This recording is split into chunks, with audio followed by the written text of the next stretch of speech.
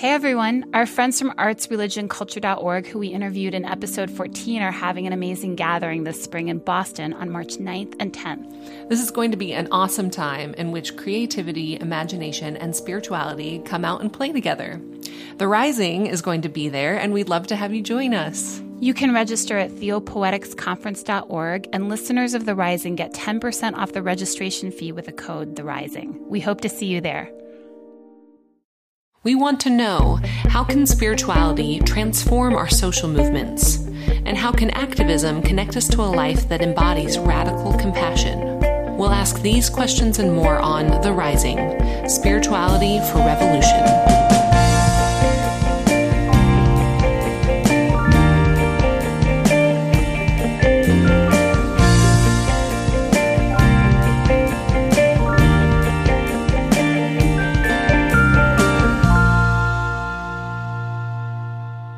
Hello and welcome to The Rising. I'm Rebecca Burnt. And I'm Chelsea McMillan, and we're spiritual directors exploring the intersection of spirituality and social transformation. Today we're going to be interviewing Vera de Chalambert. She is somebody who first came onto my radar last year after the election when she wrote this article that went viral. It was called Kali Takes America. And I know that I'm sure you, Chelsea, and most of our listeners, after the election last year, were kind of, I know for me, listening to the returns, I woke up in the middle of the night, and because I went to bed not feeling good, but like convincing myself that everything was going to be okay in the morning. Mm-hmm. And I woke up in the middle of the night and I checked my phone and I was just like, what? Yeah. And I literally had like convulsions. I had almost like a sort of traumatic, physical, energetic unloading in my body. I just felt like these waves of like sort of convulsions basically go through my body because I did not understand what was going on in the world anymore. And it was just like a complete, it felt totally devastating. And it was interesting because I heard a number of spiritual teachers at that time say things in those days right after the election, saying like, this is something that's like, it's almost like an event that is bigger than just the political cycles of our country. Mm-hmm. Like there's something that's going on here on a deep spiritual and energetic level that it's almost like this needed to occur to wake us up in some way. Yeah. And Vera's piece called Kali Takes America really pulled that together for me. And it's a really, really powerful piece of writing. But yeah, I think, and you'll hear as we go into this interview, she starts off just speaking in a very, very powerful way. But because of that article, she's been on my radar for a little while, and I was just so excited when I reached out to her after a mutual friend kind of connected us and basically said, oh, you should friend her on Facebook. And now, of course, it turns out that we have a lot of friends in common. But I was so excited that she said yes. And as I hope our listeners will hear, she is a powerful, powerful woman. And it's a really special conversation. Yeah, I think what you sort of are speaking to mirrors what a lot of people were feeling in this sort of not being able to make sense of what was going on, and whether they knew it or not. I mean, if you don't have a spiritual guide telling you that this is like a really important moment in our history, then it can be, I think it's been really disorienting for a lot of people we've spent a year now with this administration, and I think a lot of people are still maybe like reeling from denial. And that night I was in New York City at a talk with Marianne Williamson, and we were watching the election results coming in, and we didn't. The event didn't go so long that we all just like stayed until the very bitter end. You know, they had to end the event at some point. But it was not looking good at that point. And And actually Marianne had come out with like a lot of, she'd started the talk with like a lot of confidence and a lot of like, this is the time for the woman to take power. And it was so exciting to see Hillary Clinton. I mean, whatever you think of Hillary Clinton, it was like exciting for a lot of us to see a woman possibly being able to take power. Totally. But then when it looked more dire as the night went on, Marianne said something like, okay, this is the time that we're called to. And like, we are all called to be right here at this moment in history. This moment in history to see a tyrant being elected, like, in a semi-democratic process, right. know? And I think one thing that Vera brings up a lot is this sort of like this initiation that we all have to go through on the spiritual path.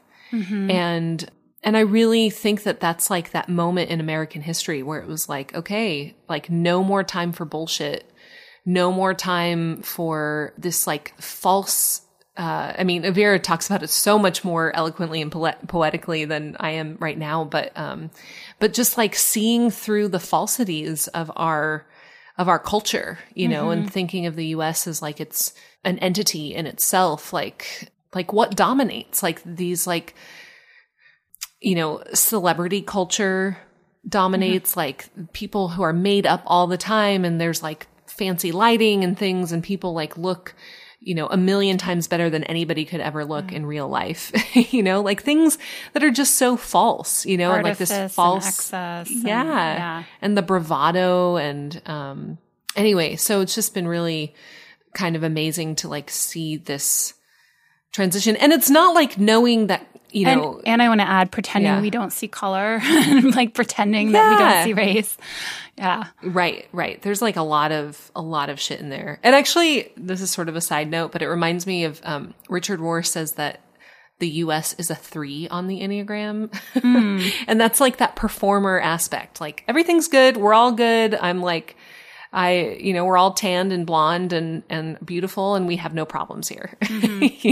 Anyway, but I just think it's like, it's not that coming to this realization makes it easier. Like, oh, this is an important moment in history and Kali's coming, and okay, now I know. It's like, we still don't know. It just like gives us that sort of sense of like, okay, we're called to this moment. Yeah. And we're learning how to operate from there. And I think it creates the conditions for us to hopefully be able to surrender and trust whatever process is happening right now, even if we don't totally understand it or totally understand what the outcome is. And I want to be like, I'm not saying that we just acquiesce and become complicit and like don't engage or don't fight or any of those things. But it's about this like on a if we step out of the struggle for a moment, looking at it from a larger perspective of what one spiritual teacher I know calls deep time, understanding that we are in a moment where something is happening that needs to happen. And if we choose to surrender to the divine right here and right now in this moment, we can become agents of her grace and her truth and justice in the world. And we can be fully in it instead of freaking out and becoming ineffective, Yeah. And it's about really going into that sometimes dark, messy place. I mean, something that we'll talk later about is, I think we've touched on a little bit, like there's sort of an emphasis in spirituality on light and like, oh, we just need to like find the light and we'll be okay. And we need to be the light in the darkness or whatever. And sometimes that's true, but it's like we actually need to sort of go into the darkness and find some senses that aren't being used, and like trusting that and surrendering to that. And the darkness is holy too. Yeah. Yeah. All right. Well, here's our interview with Vera.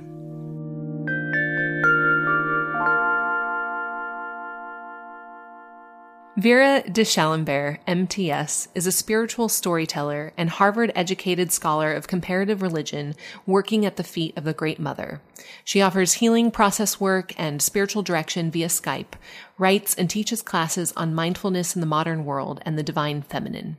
She gives talks and presentations around the world and was a speaker at SAND, Science and Non-Duality Conference in the US and Europe, and Sister Giant in Washington, D.C.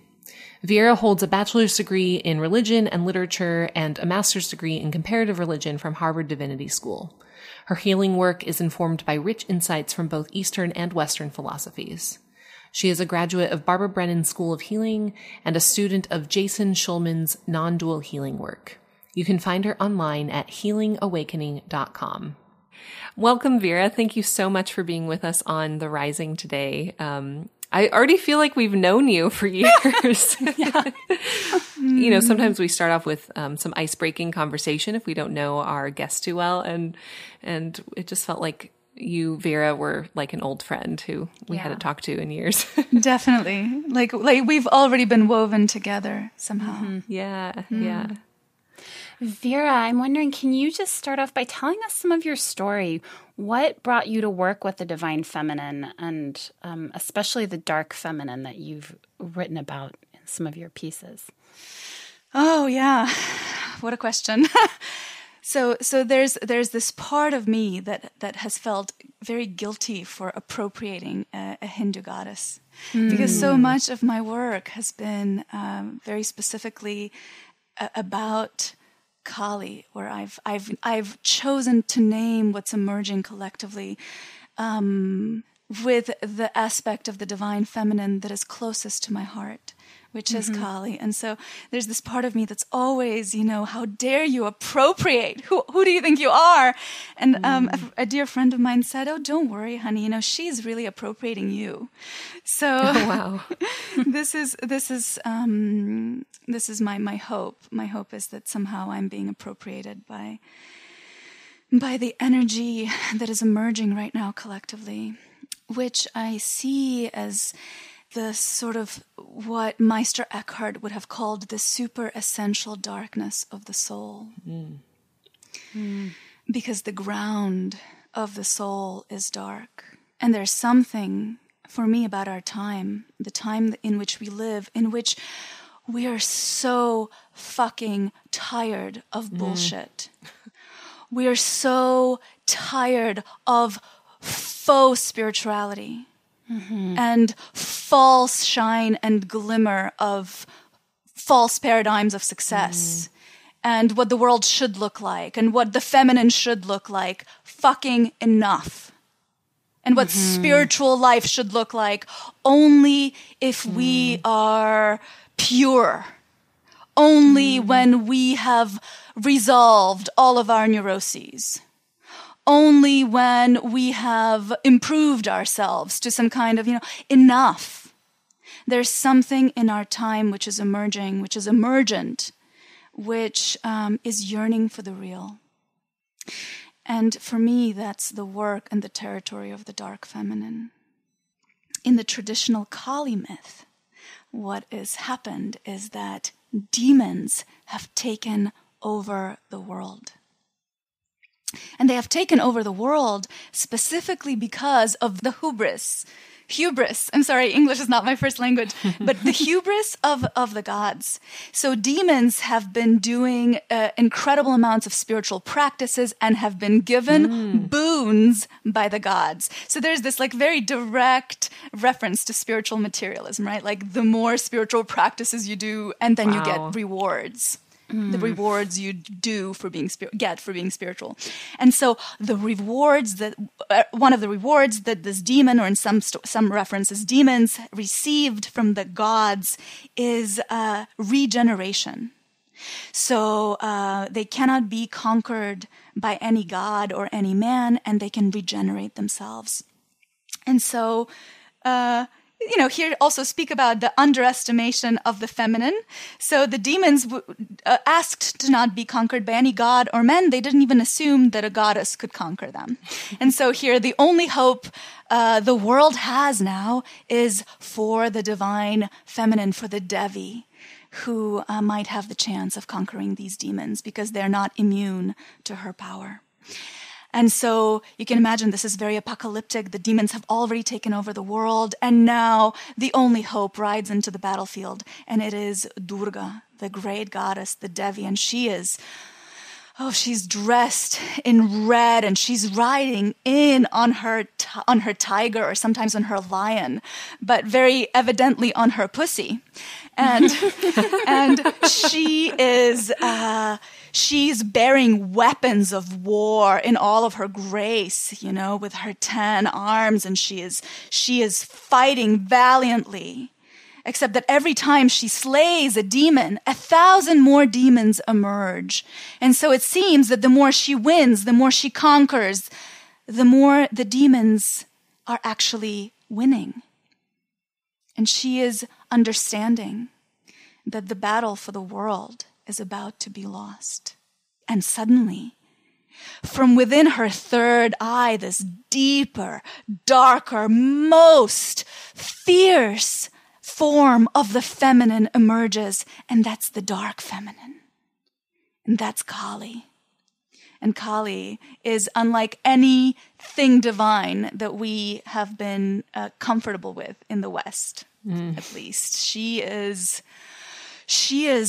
dark, and she's dirty, and she's bloody, and she's angry. She's full of righteous indignation and rage, and she has a red tongue that she's sticking out, and she has weapons, and she is covered with the blood of demons, and she fights valiantly. And she's a woman, right? She's not just, she is this wild, dark, incomprehensible feminine, and for me, it's like this aspect of the divine before which we are completely in awe and fear.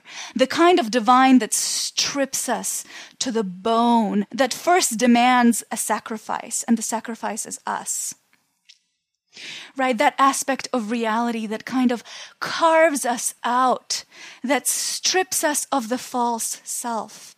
And it is meant to be completely fucking terrifying. And so that aspect of reality itself emerges. And she is so bloodthirsty. She begins to lick up the blood of demons before it hits the ground. And therefore they cannot regenerate.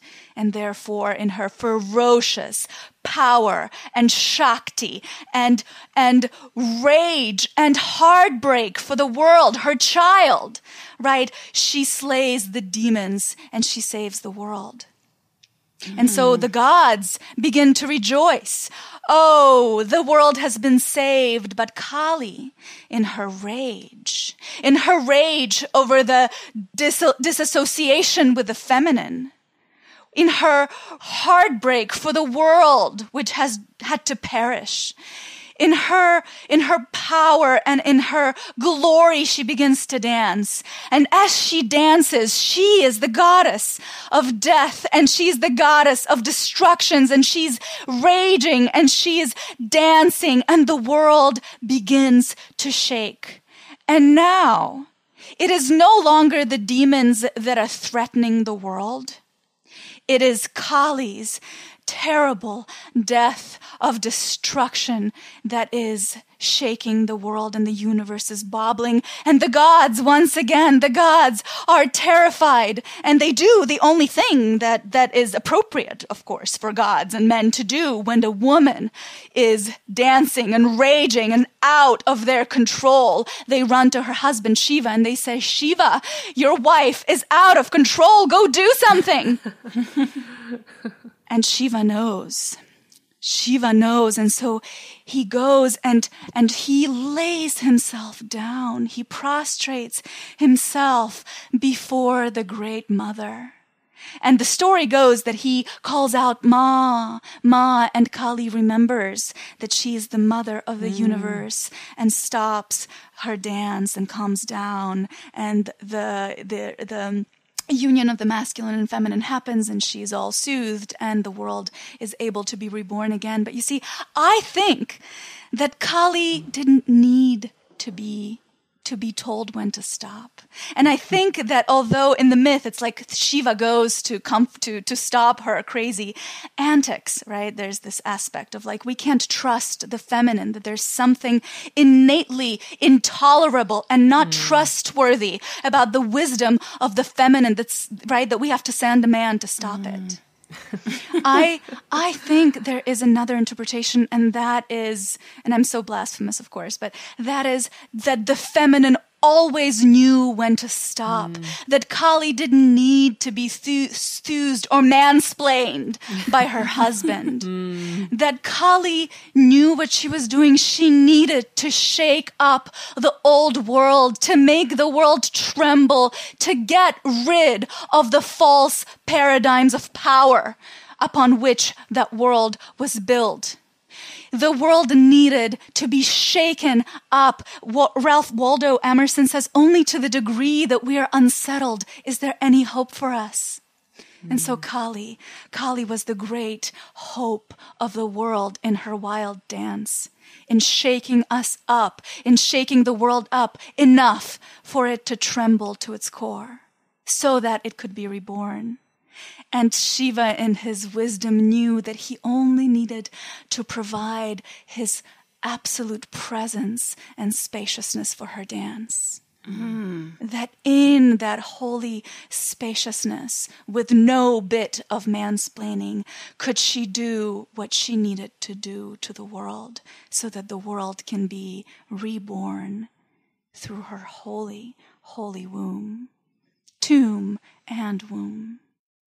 And so I think, and of course for me there is this really, and I hate making parallels, sometimes it's too much, but there is a sense in me that feels like we are, in our time, living in a kind of a postmodern Kali Yuga, where we have been beckoned, we have been called upon to become the mothers of the world, to become the Kalis of the world, to allow our feminine heartbreak and rage and wisdom to emerge from the core of our being, so that we too can fight for our world. And it doesn't look pretty. And it is bloody, and it is messy, and it is devastating, and it is uncomfortable. And all of the deepest spiritual territories within us are being beckoned to emerge, to grow, to mature. The old paradigms of happy, spirituality, of love and light and empowerment and enlightenment, where the old maps could facilitate, that the old, mostly patriarchal maps could facilitate for us, are over. This time of staring at walls is over. We're living in what the scientists call the sixth extinction of species. If ever there were signs of the time, we have one every day now. Yeah. And so what I believe is called upon within us is this deepest, most fierce of the mystery within us, which isn't a return to some kind of like an old matriarchal spirituality, because I feel like there's a tendency to do this sometimes when we speak about feminine spirituality. Oh, it's the reemergence of the goddess. And I want to say no. I want to say that what is emerging is completely new, and therefore so completely precious. It's like somehow, Meister Eckhart also said, and Adam Bucko, who we all know, loves to say this, and so I want to quote it with him, as the first time I heard this quote from Meister Eckhart was from him. He said, what good is it that Mary gave birth to Christ 2,000 years ago? We are each called to become the mother of God, because God is always needing to be born. And so there's this sense in which really the call from the deep is very strong right now. So that life itself can use us, God herself can use us to become the mothers of God that we need to become in order for the world to rebirth. And so part of the work that we must do is in our own darkness, in our own deepest territories, in embracing the parts of our spiritual lives that are not pre-mapped for us, that are not comfortable or convenient or easily facilitated even, right? Like to use everything in our lives as coal for the fires of awakening. Is it fear? Is it heartbreak? Is it complete confusion and uncertainty and depression even? Whatever it is that's arising within us, that is trustworthy. That is sacred. And that is the food for our spiritual lives. No more, we purify ourselves until we're pure enough to be embraced by the divine. Fuck that. Yes. The feminine has no orphans. The mother has no orphans. Yes. And that goes for our inner territories, for our spiritual territories, and for the outer territories in our world where we are not free until we're all free. And we must, rise for each other. Completely, give ourselves over, completely surrender our lives completely in service to that. And at the same time, surrender our spiritual lives completely to that holy and impossible and even sometimes illogical wisdom of the feminine, which knows how to use us better than we know ourselves, which emerges when we have come to the end of all of our resolutions and solutions and certainties and spiritual kind of exercises. When we are on our hands and knees and everything we most yearned to keep has been stripped from us. And we no longer know where to go. We no longer know what to do. All of our tools and weapons don't work anymore to fight what we think we need to fight, within us. Mm-hmm. And then through this kind of a radical surrender, a kind of a deep giving up, something emerges, right? This deeper aspect of the self emerges and does what needs to be done. Wow, Vera. It's so funny because I feel like I'm all prepared to have this like intellectual conversation about the dark feminine, and you just like showed it to us right there. Like this wild, I can just feel the profound energy rising through you. And I even noticed my own reaction of like, wow, like I want that so badly. And I feel like I've held it back for so long. Like it feels so unfamiliar, Well, it isn't familiar. It is unfamiliar. Mm-hmm. It's completely unfamiliar. It isn't exactly emergent, means it has never, it's not something that we don't know the map. Mm-hmm. Even. And the old maps, who are they written by? Right? Every single spiritual tradition has been created by usually celibate men for usually celibate men. Amen. And fuck that. I mean, I don't know if I'm allowed to say that so many times, but that's all I want to say. Fuck that. Fuck all of it. Yeah. We don't know what feminine spirituality really looks like. I mean, we have a lot of it emerging. So much work has been happening among women, and it's amazing to see what happens. But men or women, I'm speaking about the feminine, and the feminine isn't woman. The feminine is within men and women. Yes. The feminine, for me, is that territory, within all human beings, which. I mean, it's funny. I actually am very scared to say what it is. I don't want to. I don't want to confine it, right? Like here I am mapping something again. Right. Mm-hmm. But what I want to say, it's about being so intimate with life, so intimate with reality that we stop turning away. Yes. Right? That someone says this, so this is not my quote. I just wish I remembered who. Reality is our tantric consort. Reality is our tantric consort. Whatever it is that is appearing in our life, that is what we're meant to be using. that is our holy ground. Right? Neurosis in our relationship, that is the holy ground upon which awakening can happen.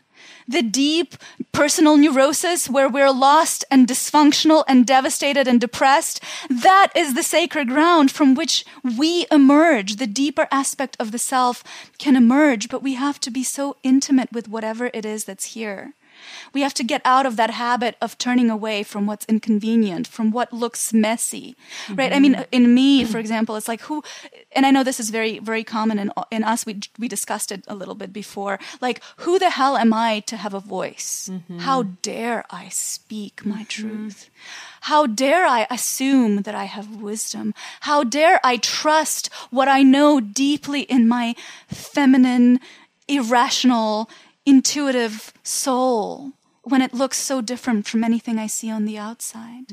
When I have been conditioned and taught and trained not to trust that because it is unsafe, because it is unknown, right? So that place in us that doesn't trust, the place from which wisdom emerges, which is from complete shattering, from complete disruption of the way things are. And yet truth disrupts, right? Jesus turns over the tables. And Kali is that aspect of Christ that turns over the tables within us, right? And again, for now, it's so interesting to see what's happening collectively, right? Where there is this kind of like a yearning for the end of shit as usual. Right, this yearning for deeper intimacy with each other, with our wild and unkempt and unmanicured essence, uncivilized, all of that. It's so, when you just hearing you talk about this, I had an experience the year before last when I was going through a breakup that was really painful for me. And I started having these like dreams and visions of myself as a tiger running through the jungle. Wow. And I was like, just like tearing into things and wanting to drink all the blood. Oh my God. And Rebecca. Oh my God. It was so intense. And it was like, oh no, like, what's this? This is my rage that I have to like stuff down. Like, I can't, but I knew that there's something here that I need to like create space for. There's something in me that's awakening that I've been tamping down to make myself lovable to men or acceptable to the structures and systems that I'm a part of in my life. And I had to create space for myself to have, like, I started having some, frankly, kind of violent fantasies. And I was like, what is going on here? It was scaring me. It was freaking me out. And I just thought, like, okay, I know that, like, I'm not going to go out and kill anybody, like knife them. But there was something around drinking blood that I kept having these fantasies around. Amazing. And I have to just let it be. Like, I have to give myself some space for that. And I saw that really, like, now, like, I see that I've been on this journey of integrating that, like, that part of me that's like, just doesn't give a shit. That's like, okay, if I just speak up at my truth in like a really kind and respectful manner and you think that I'm a bitch because of that, then fine, I'm a bitch. I've got no trouble. No trouble with you seeing me that way if that's the way you need to see me, but it's not going to stop me from saying what I need to say. Yes. And, I'm having chills as you're speaking. Exactly. Exactly. And it seems to be a process that's collectively emerging for so many of us. And it's how Kali of you. What a Kali kind of archetypal dream, and the tiger and the and what's two things. One is that I believe that. So you said it began to happen as your relationship was ended, and so upon from this kind of a breaking, being cracked open somehow. From a shattering, from a breaking open, something deeper within you emerged. was beginning to emerge. And I find that that is actually a really important ingredient. So we usually get into our spiritual life to figure it out, right? To figure it out and to make our lives and ourselves look more awakened, enlightened, in small, more together somehow. Right. And yet, really, as we commit to our spiritual lives and get taken deeper, the extreme opposite happens. We don't become more empowered. We surrender everything we have to the divine and become extremely vulnerable. We don't become more illuminated. We actually thrown into the dark night of the soul, into cycles of the dark nights that do with us what needs to be done so that the truth of who we are can emerge, right? There's this sense upon which these shattering experiences, these heartbreaks, these breakdowns, the breakdown is the fire in which we have to stand. That is the grace which carries us through to the rebirth, right?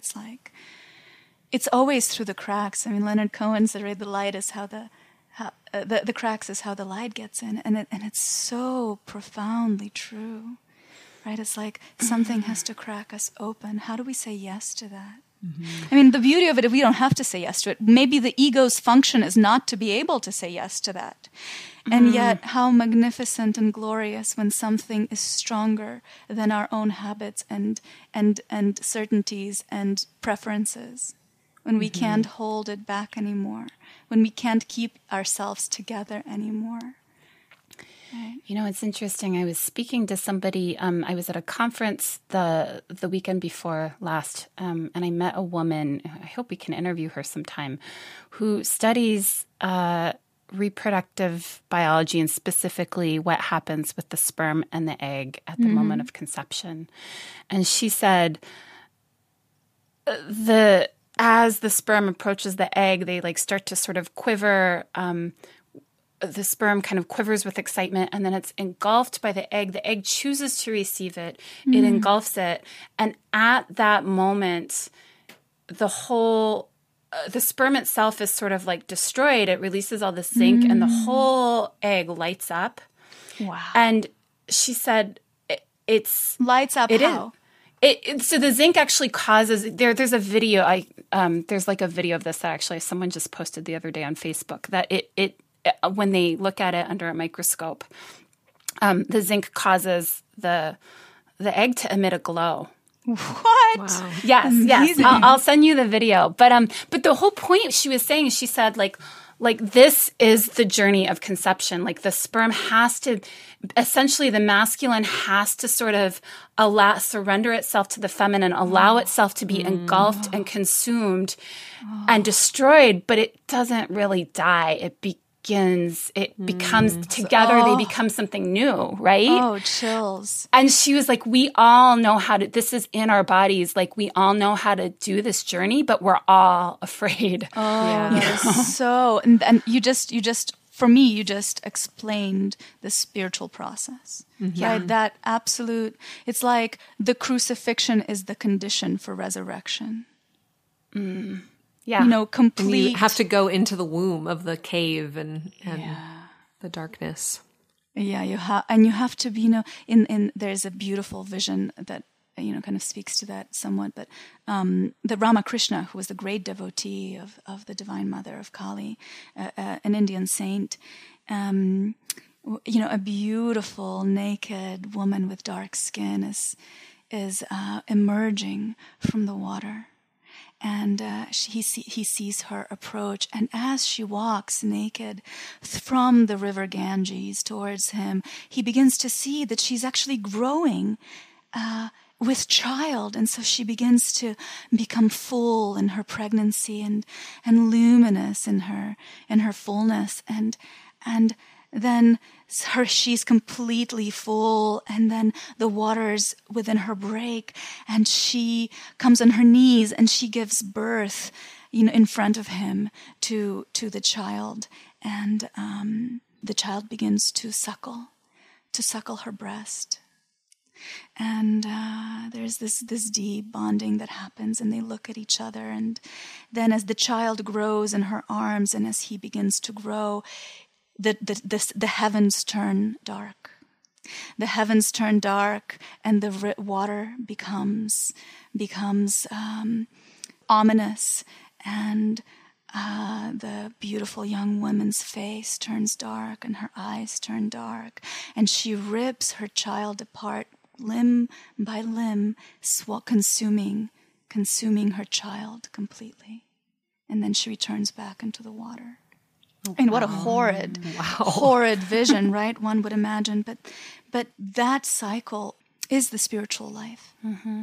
By the way, I want to name drop. I want to say that everyone who does not know Mirabai Starr's work needs to go right now and read everything that she has ever written, because through her, for now decades, the feminine has been pulsing and emerging, and the dark feminine, and so specifically her work with the dark night of the soul. So please go right now, get everything she's ever written. She's the embodiment of she's the reason I'm in any way anything, because I feel like so much of her work has shaped everything I now have come to see. But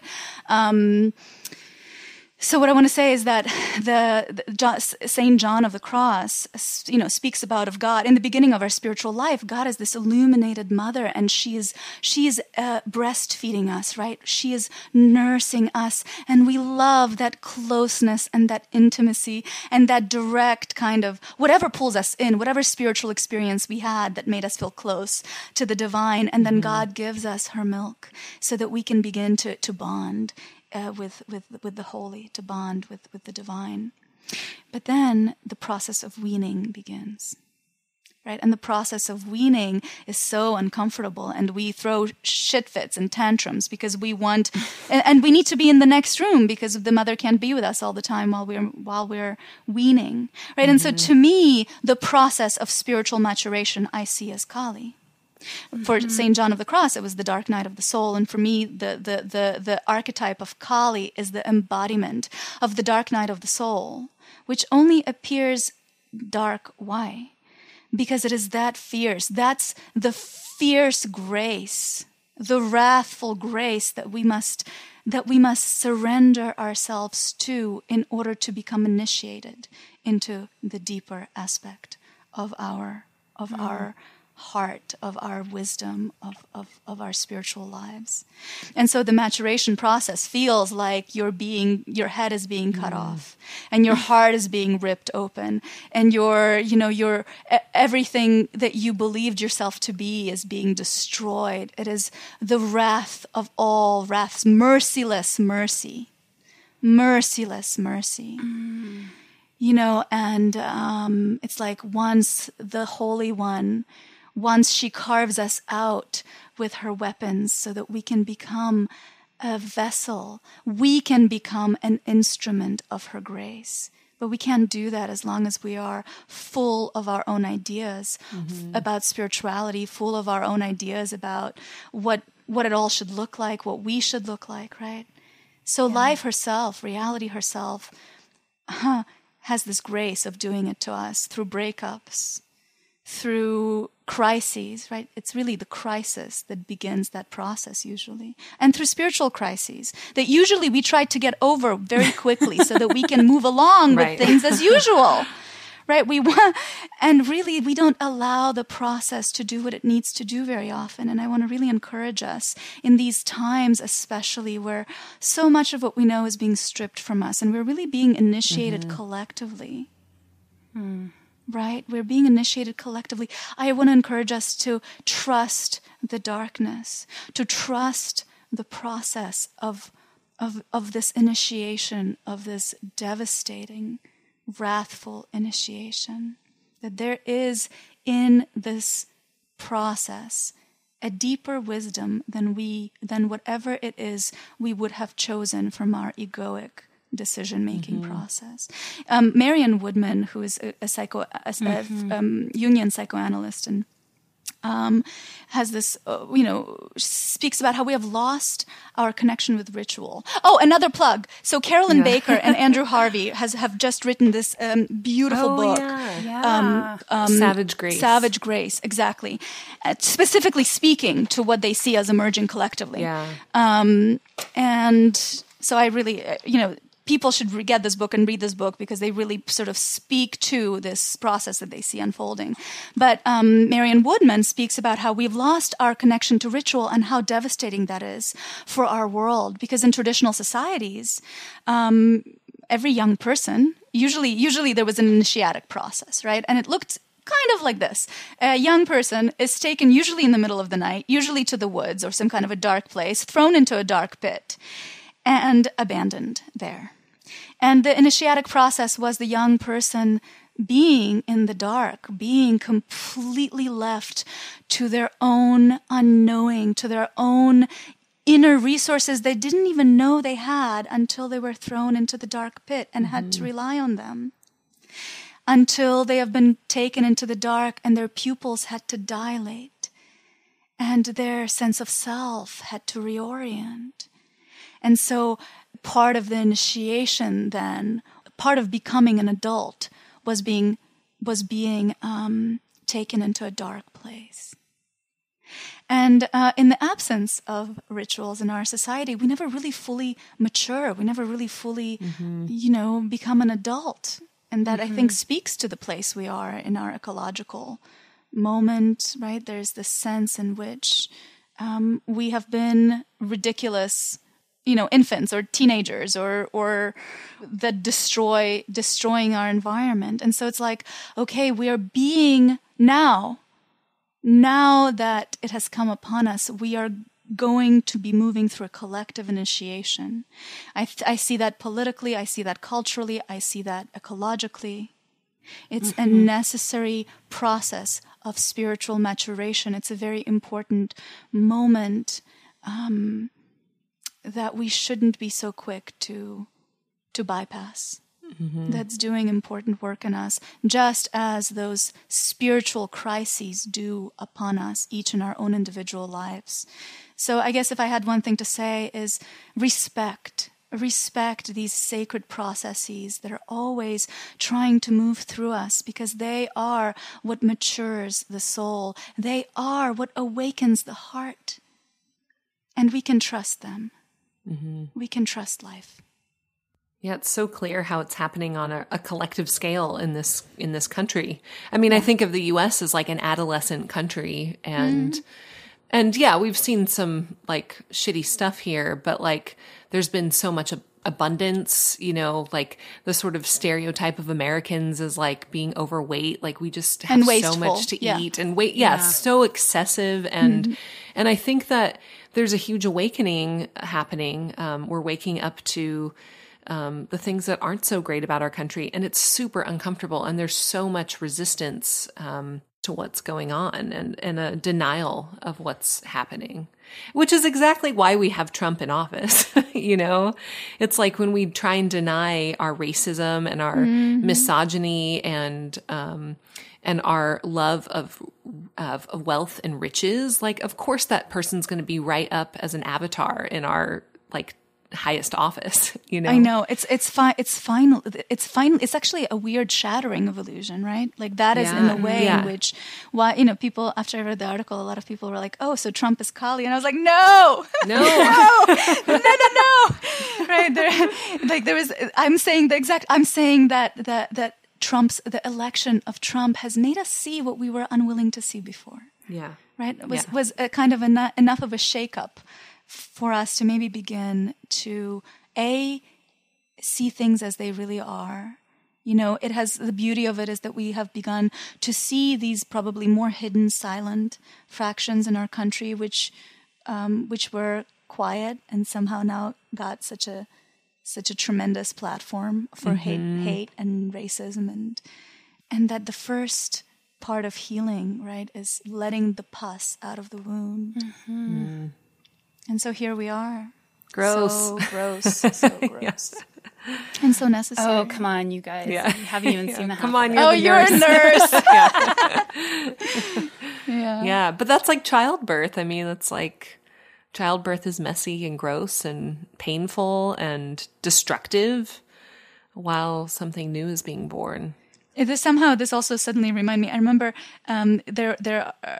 someone asked Ken Wilber a while ago, oh my God, am I bringing in dudes again? Oh my God, no, I'm not going to do that. It's okay. But I was going to say, someone asked him about, okay, so we know what masculine non-duality looks like. What would feminine non-duality looks like? What do women tend to do with non-duality? And so he said something interesting. He said, in I don't remember what century, but there were communities of mystical nuns, I don't know, 14th century, and what they did is they licked the wounds of lepers. So what the feminine does with non-dual awareness isn't to take it up the mountain away from this world, but engage completely with it, licking the wounds of lepers, right? Wow. Like, how do we do that? How can we offer ourselves up in such a way? I mean, maybe we don't need to lick the wounds of lepers, but I think there's something really powerful about that. There's a Buddhist practice that I'm kind of weaving it all together in this kind of very weird way, but I'm suddenly reminded of the practice of chod, which is a Buddhist practice created by a woman, which is quite unusual in the Buddhist lineage, but there we have a feminine practice. And the practice is, okay, so follow me. And it's very specifically associated with Kali, actually. So it's interesting. I wasn't thinking about it in those terms, but it is. So a practitioner is invited to go to the most terrifying place for it. So it's for this person. So it's usually practiced in the most haunted, terrifying place, very often in a charnel ground or a cemetery, sometimes in some very, very scary natural place which has a lot of danger.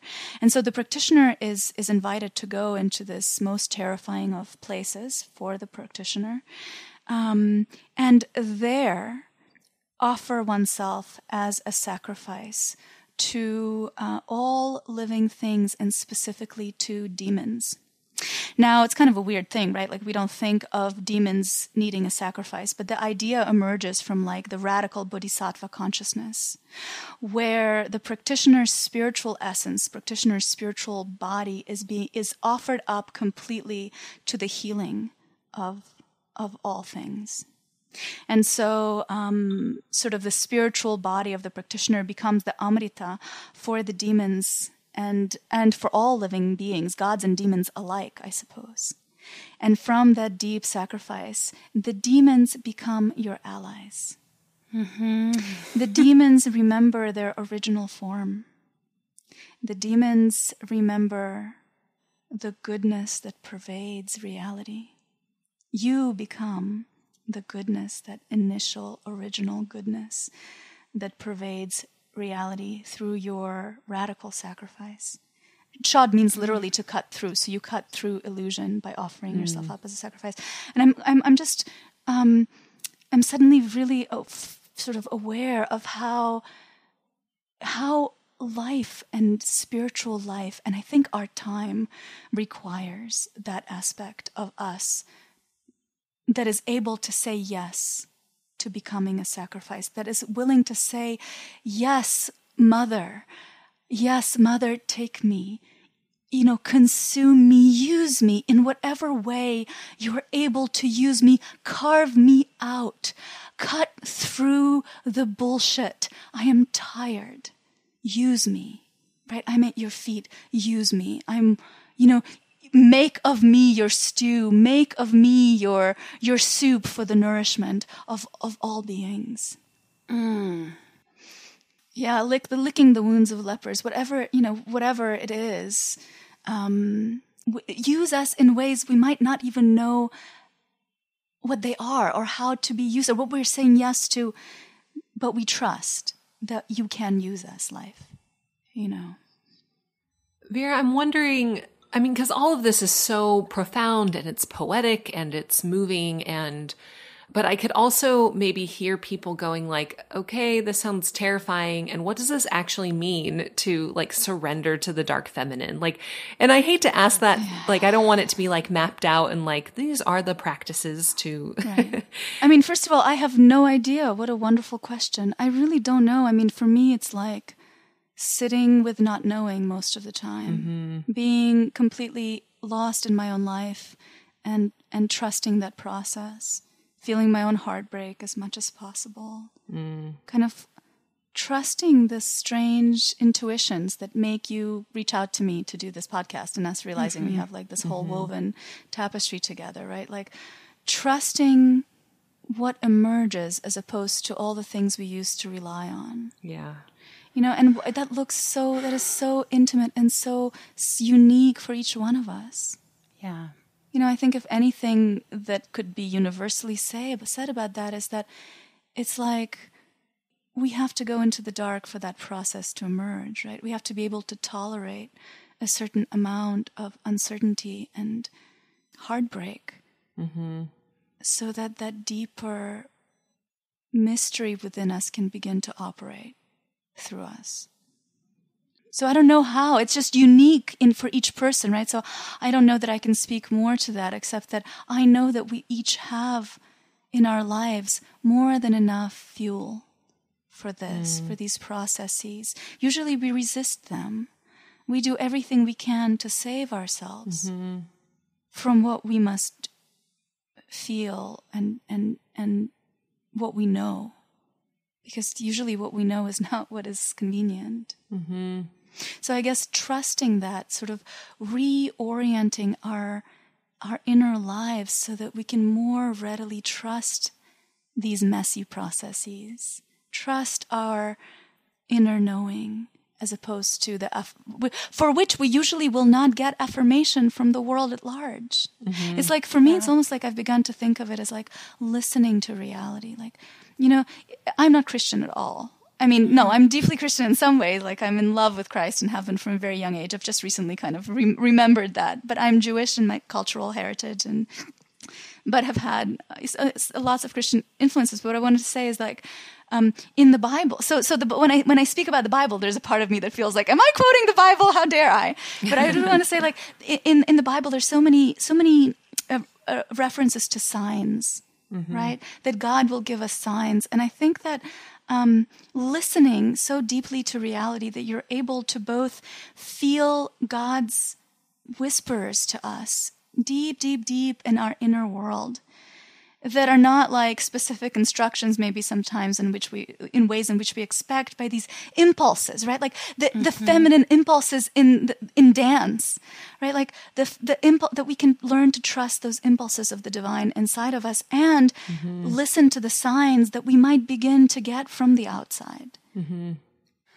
I think that what you're saying for me resonates a lot. You know, I think learning to trust those impulses that I have been taught to sort of push away or ignore was a big part of it. And even, I mean, I have to say, like, okay, here's just like a concrete example, maybe just like a small incident. But this was like last year, I was in, at work at the hospital, and I had an anesthesiologist who in the past had been like, seen me like sort of brooding or like whatever, like I was going through my own stuff, right? And said like, oh, are you okay? What's going on? And I was like, you know, actually I'm okay. I'm just very thoughtful and pensive about something, but thank you for asking, but I'm fine.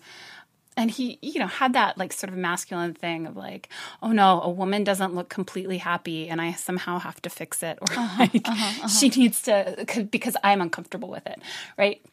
And he said to me, he was just like, so he saw me in another room. He's like, smile, and that's an order. And I said, excuse me? And I went off. And I just said, that is incredibly misogynistic for you to say that to me. I do not smile on command. I said, I don't think you would ever say that to a man. And I'm actually very wrapped up in what I was doing at that moment for a patient. I was just focusing on all these things I had to do. And I said, I'm just very serious about my work at the moment, and I'm not smiling. It doesn't mean that there's anything wrong with me, but I just kind of went off on him, and I saw there were some other people around me that were just like, and I had so much guilt and shame, and truthfully, I mean, if I was in a little bit different place and like feeling sort of like more balanced or whatever, I probably would have said that to him in maybe a less forceful way. But the thing for me was like, sometimes I think we've been so used to cutting off these like natural parts of ourselves that like assert our boundaries or say like, hey, I need some respect from you or whatever, that when they come up for the first time, it's like the only way it can come out is in this like explosive way. And sometimes you just have to let yourself do that and be human and not be perfect.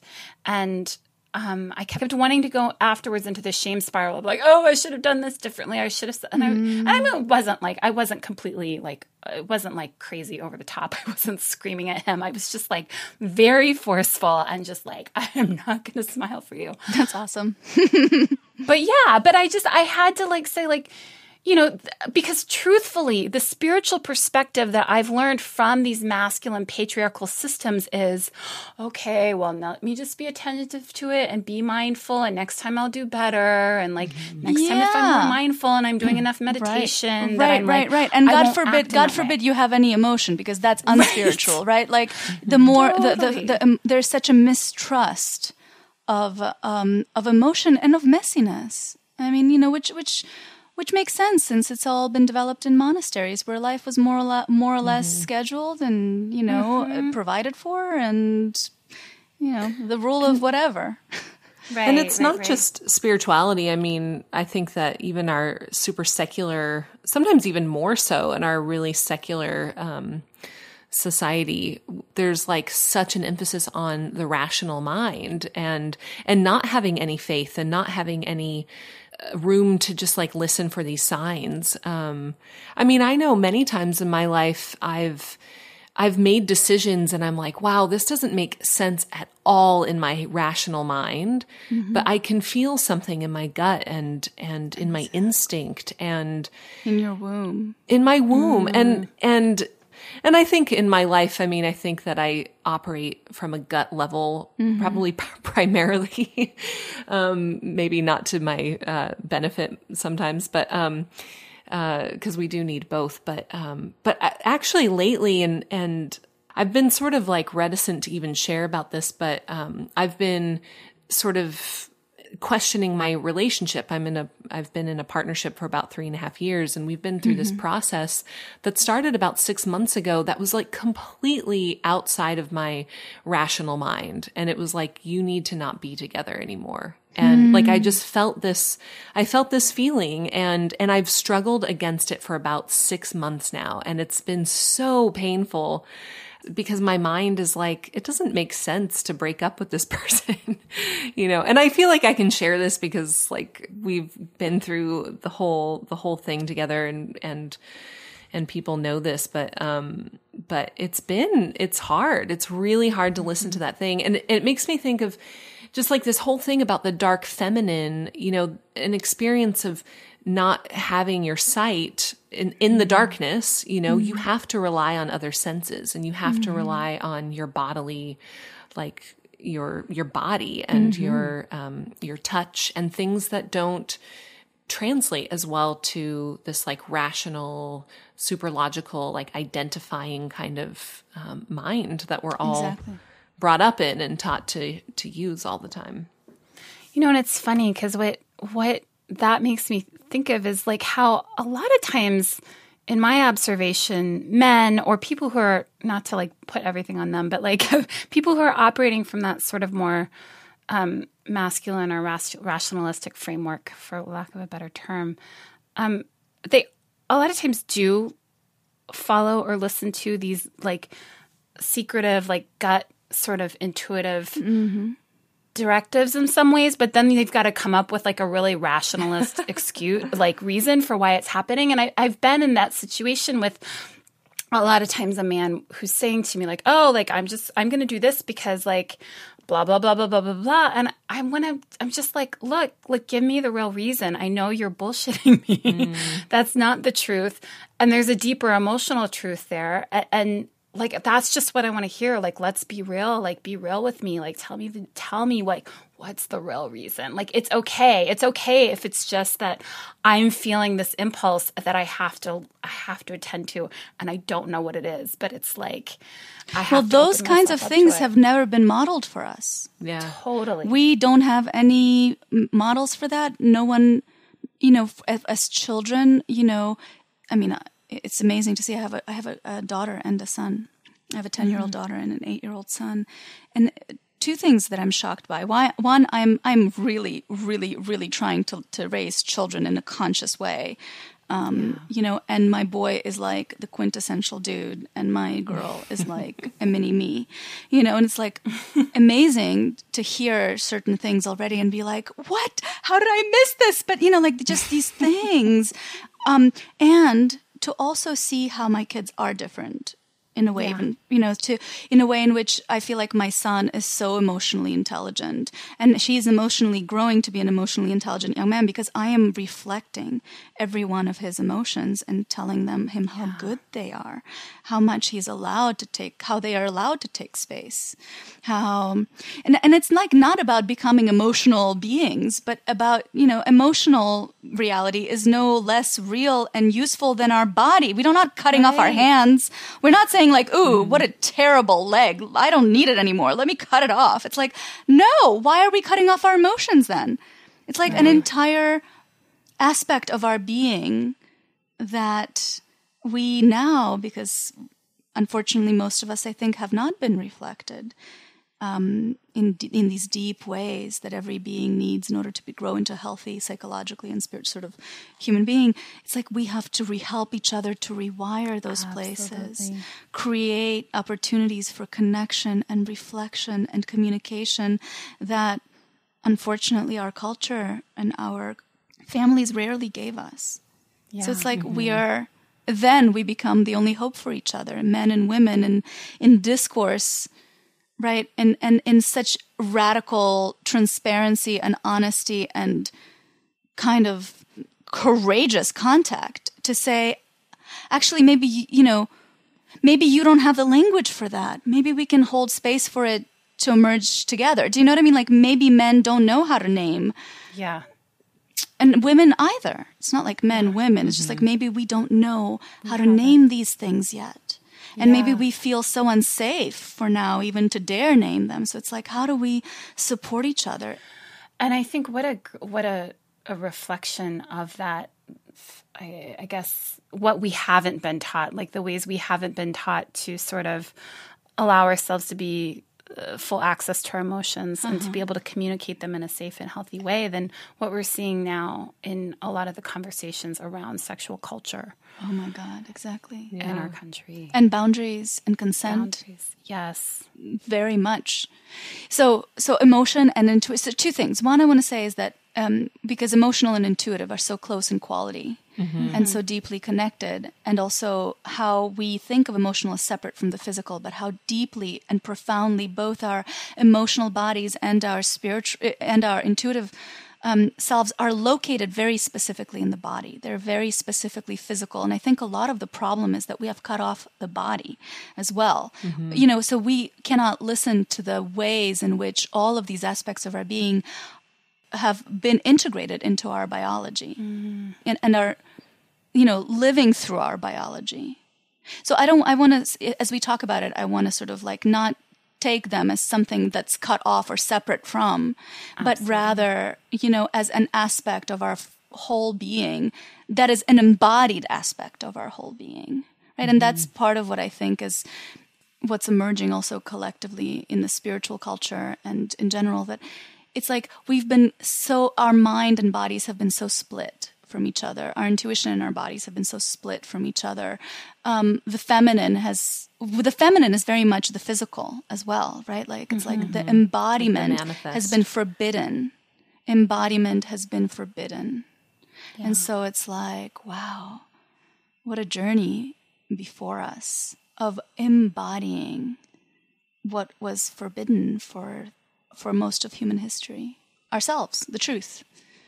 I was just thinking, like, in terms of like being in touch with our own, with our emotions and our own feminine aspects. I know that I've had a lot of trouble with that in my life and have been consciously working on it for a few years now, but I still have such resistance against like being weak. You know, like I think I still associate, even just like on a very like subconscious level, I like associate being feminine with being weak. And like my entire, you know, like as a kid, I didn't ever want to be a boy, but I remember wanting to be named something like Samantha or Josephine, so I could be called Sam or Joe and like not be as girly. Like I just never wanted to be girly, you know? And oh, that's amazing. And how you worked with it? How has it sort of shifted? And well, a lot of it kind of started like before sort of like my spiritual journey really like took off. I think a lot of it was just like letting myself sort of connect to some of our more like stereotypical feminine things, you know, like I think I was like in high school and I had always just had like a normal like haircut, you know, like, I mean like a, you know, like shoulder length hair and bangs, you know what I mean? And then something happened. I started wearing makeup and I cut my hair in like this really cute way. And someone like told me well, you know what it was? It was that I thought I couldn't be a smart girl and be pretty.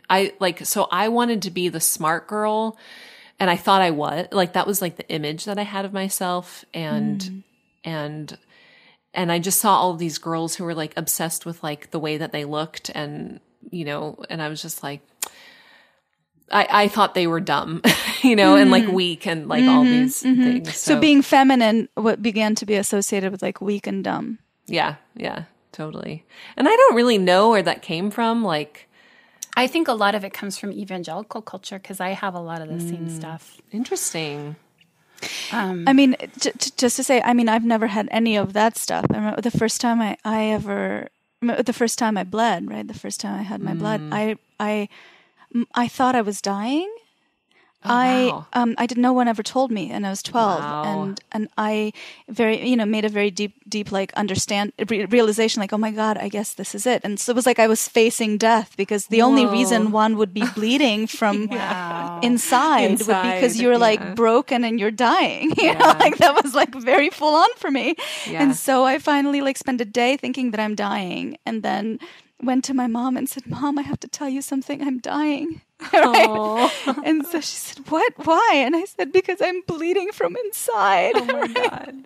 And so, and I don't remember what specifically she said, but it was like, oh, she laughed and she said, "Oh, honey, no, this is so wonderful. You know, you can give life now." And somehow that I went from like believing I was going to die to the way it got rewired in my 12-year-old brain was that, oh, it's actually that I'm miraculous. Wow. I'm actually going to be bleeding miraculously from my body all the time. That's amazing. And so I just like loved it so much and I embraced it so much and I loved being a woman. And I loved everything feminine. Wow. But so what I want to say is that on the other side of that, I mean, maybe some of it was healthy, but as a very feminine woman for as long as I can remember, what is decided to be feminine was decided to be feminine by men, and intuitively you pick it up and shape yourself to be the feminine that evokes the most something. Something. It's like sexiness and attention, connection, desirability, something.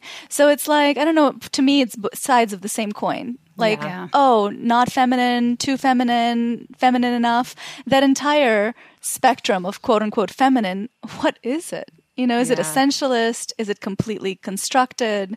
And but still interesting that we each have different affinities or natural affinities towards, you know, different shapes of the feminine, and how, oh, short hair isn't feminine, but long hair is feminine. Like, what? Right. What? That's so interesting. Yeah. How we've I decided think a lot right? of that, Rebecca, you talking about it being an evangelical thing, I think because there's like this suppression of sexuality and not wanting to seem desirable. Totally not wanting to be seen as desirable. And also, I mean, for me, a lot of it was just hearing that like women are not supposed to be leaders. Like I heard that growing up. Women can lead other women and children. Yeah. But they cannot lead men. They can, I mean, in my church, they could speak if they were giving a testimony or sharing, but they can't deliver a sermon. Wow.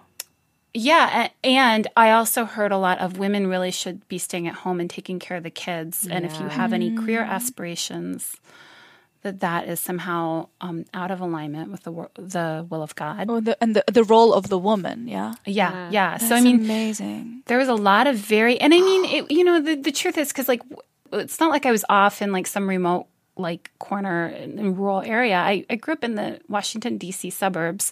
So I got a lot of other messaging too. And I will say I don't feel like my parents pushed so like they always were like totally fine with me having some sense of career ambition or something like that. But, it was, I got a lot of it. Yeah. I got a lot of it in all these really subtle ways. And yeah, I just remember feeling like to be a woman was to be sort of weak and to be, because my conception of being emotional was like this really specific way that gets modeled in evangelical Christianity, which is like, just be really sweet and sensitive and receptive.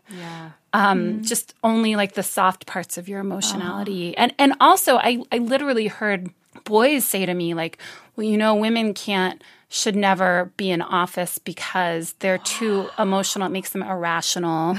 I heard the whole stuff about like, well, what happens if a woman like is having her period and then she like makes an irrational decision? Oh my God. That's amazing. Yeah, I mean, all of that stuff. Yeah, I mean, just completely crazy. I mean, there's a reason that evangelicals are so supportive of Donald Trump, despite the fact that he like just flagrantly flouts so many of their alleged like values that they hold, like fidelity and all these other things, right? Oh my God. And why is it? Because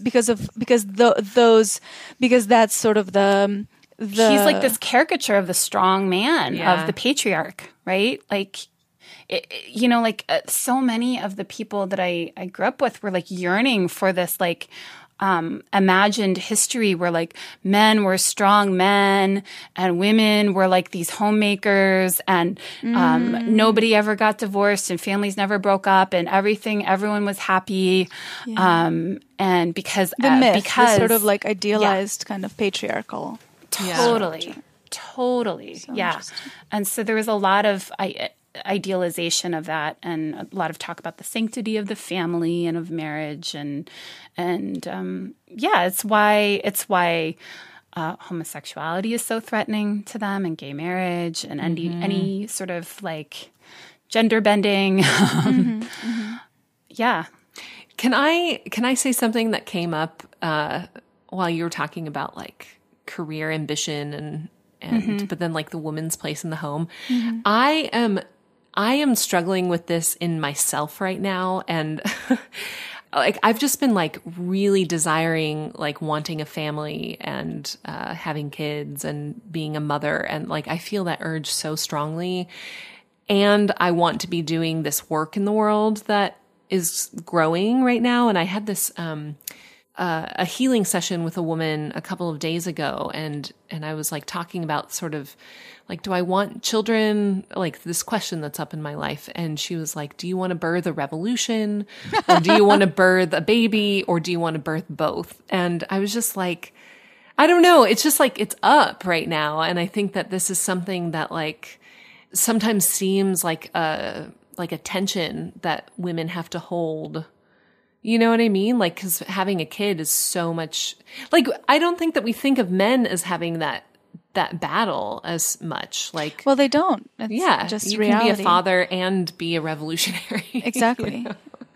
And I wonder, I mean, you have kids and you've also, well, I have all two birthing things. First, in reality, first of all, fuck the revolution. There's nothing as revolutionary as becoming a mother. I mean, honestly, no dark night can possibly compare to the nights, the sleepless nights of, motherhood and learning, and I mean everything. It is so direct. It's such direct initiation. So first of all, right now I have older children, but when I had younger children, and you have to know, like, my life totally went up in flames. The reason I do this work is because my perfect life of mother and wife and whatever, just, everything was shattered irrevocably for me. My father died, my marriage fell apart, I was in a big car crash. And so somehow the mother came and burned me up, and then I began to see the mother everywhere. And I want to say that I would not be able to be doing this work were my children very young now. My daughter is 10, so I feel like the kind of spaciousness that my life has now, with my children going to school, for example, full time, is very different than what was my experience when my children were young. And I know people who are able to do it all. I just know for me, all I had was not enough to be even a good enough mother. So for me, it was such a revolutionary, initiation. But I think that it's so unique for every single woman. And this goes back to trusting our own intuitions and birthing our own models. It's like whatever my experience was so unique to me. And I love that your healer is like, do you want this, that, or both? Right. It's like, what do you yearn for? And that somehow this deep yearning within you can meet whatever it is that reality would offer in that shape. Right? Like, I don't know. I just think that it's interesting. Two things that you said interesting. One, men definitely don't have to deal with it in the same way. It's simply true. I think male spirituality is shaped in a way which doesn't even take into consideration. Like, for example, what is a spiritual life like for a woman?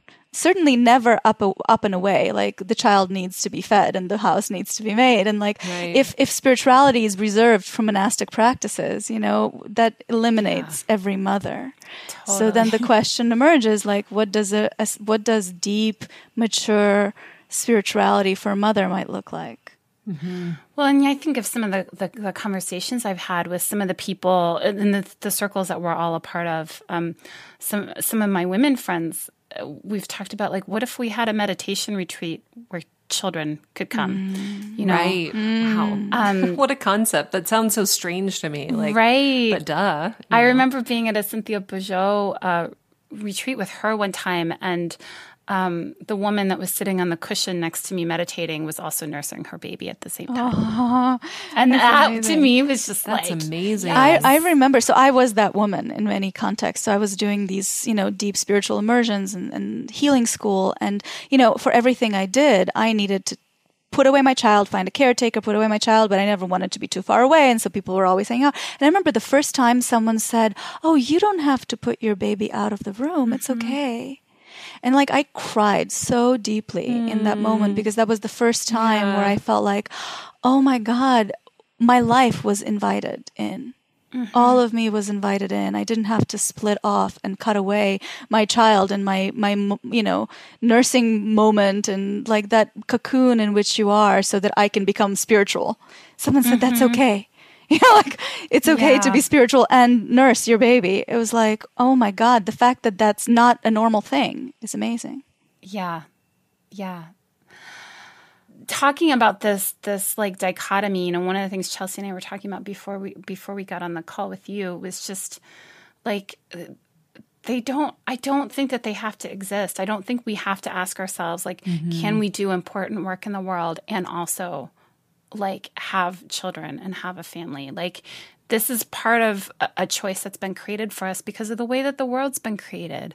And what does it look like to start to build alternative, to that frameworks, institutions, and things like that allow us, and that is a political act too, right? Yeah. Like making sure that like women have maternity leave and childcare when they need it and things like that, and families too, and that fathers can have that as well. Life would look so different if it centered women and children. Organizations would work differently and that sort of, and the motherhood aspect of men as well. Yeah. And the fatherhood aspect of men too. It's just that most men, I mean, when you think about it, this is something I recently thought about, and I don't even know if it's true. Someone who knows history better would have to say to answer that. But it's like, it seems to me that most people on the planet, most humans on the planet have been fatherless from one war to the next. Right? Like fatherhood hasn't been such a vocation for men. Usually it's like fatherhood was just being whatever, doing you were there for the what is it called?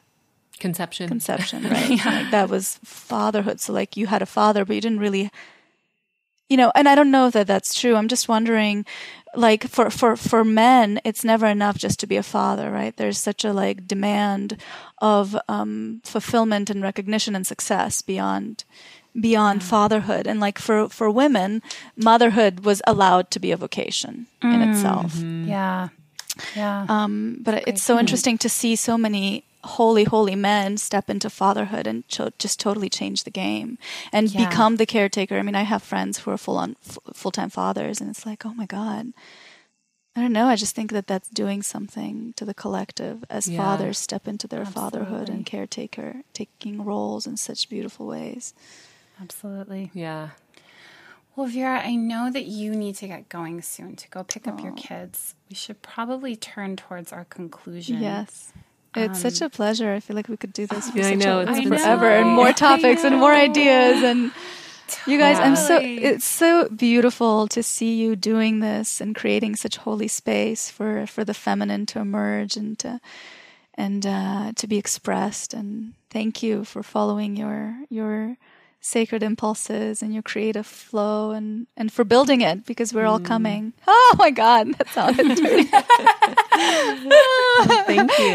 Yeah. Thank you. And I hope that this is, I have a sense this is probably the first of many conversations that we will have with you in different I feel that in the future. But so we like to end our podcast by asking, what is nourishing and inspiring you right now?